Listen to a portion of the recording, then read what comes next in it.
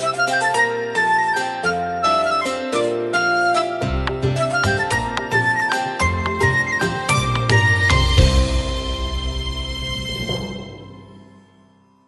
is FIBA Podcast. Thank you for joining us in our morning daily devotion.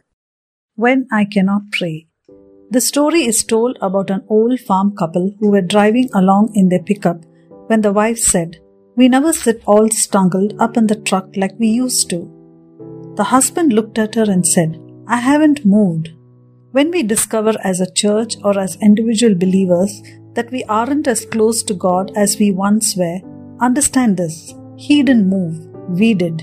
The reasons could be varied why we have moved away from God or why we cannot pray. Personal losses, busyness of life, the grief, suffering or pain in our lives could be overwhelming at times. Nevertheless, our God is so compassionate and loving. He does not forsake us even at our lowest moments. In Romans 8:26-27 we read, "In our moments of greatest need, when we realize that we are no match to handle life on our own, when we don't know what to say to God, the Spirit intercedes for God's people." What the Spirit says is a mystery, but we are assured that it always fits with God's will for our lives. In Philippians 2:19-26, Paul talks about the loyalty of friends and the willingness of those close to us to look out for one another, especially when we are not in a position to help ourselves. The value of interdependence cannot be underestimated. God in His kindness graciously provides people as His agents for mutual good. Listening ears and helpful hands, wise, comforting and correct words, these and other resources come to us and through us to others. In Exodus 17:8-13, the Lord orchestrated a great victory that included the efforts of Joshua, who led fighting men on the battlefield, and Moses, who kept his hands raised while holding the staff of God. When Moses' hands grew weary, Aaron and Hur assisted by each holding up one of his hands until the setting of the sun and the defeat of the enemy.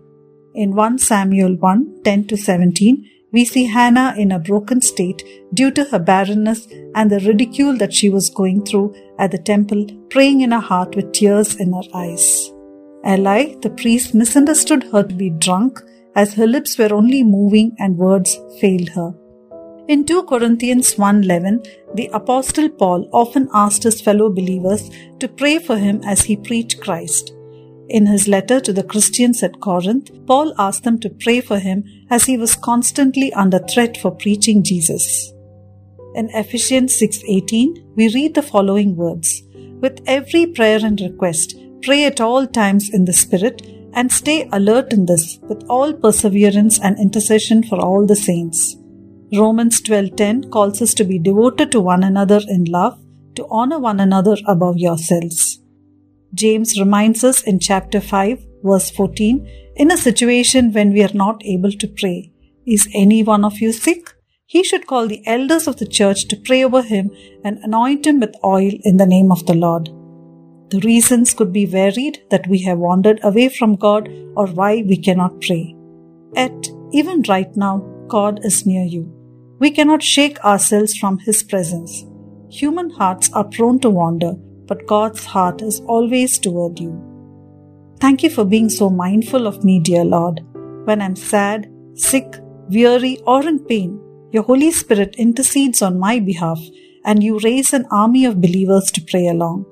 Help me to also be a person available to be used by you. In Jesus' name, Amen. Dear listener, we are here to stand with you in your time of need. We want to pray with you and for your prayer request. Do you need someone to talk to? We are here for you. Call us or send a message at +91 636 425 2164 +91 636 425 2164. God bless you.